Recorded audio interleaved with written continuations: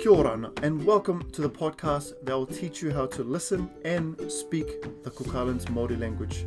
I'm Tom Harrison, and with me is Junior Charlie.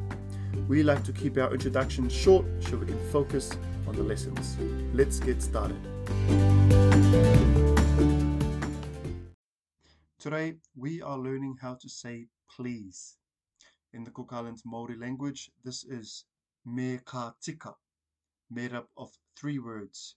Me ka tika. Let's break down the three words. The first word is me, spelled M-E. Repeat after me. Me. Me. The second word is ka, spelled K-A. Repeat after me. Ka. Ka. The last word is tika, spelled T-I-K-A. Repeat after me. Tika. Tika. Now let's put all three words together. We have me ka tika. Repeat after me. Me ka tika. Me ka tika. Me ka tika. Me ka tika. Me ka tika can mean please, or it can also mean if you don't mind or with your permission. For example, in English, I would say, if you don't mind, move. In Cook Islands Māori, this would be me ka tika neke.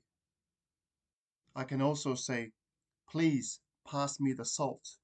Me ka tika pāti mai te miti. And another example would be, please, let's all sit down. Me ka tika no mai tātou ki raro. Depending on the context, me ka tika can mean a few different things. However, if you're in doubt, just remember it means please primarily. So if anyone asks you what is please in the Cook Islands Māori language, you say me ka tika. Just to clarify the sentence me ka tika, it literally means if you will, because we don't have a literal translation for please. So we have me ka tika, if you will. Hopefully that helps.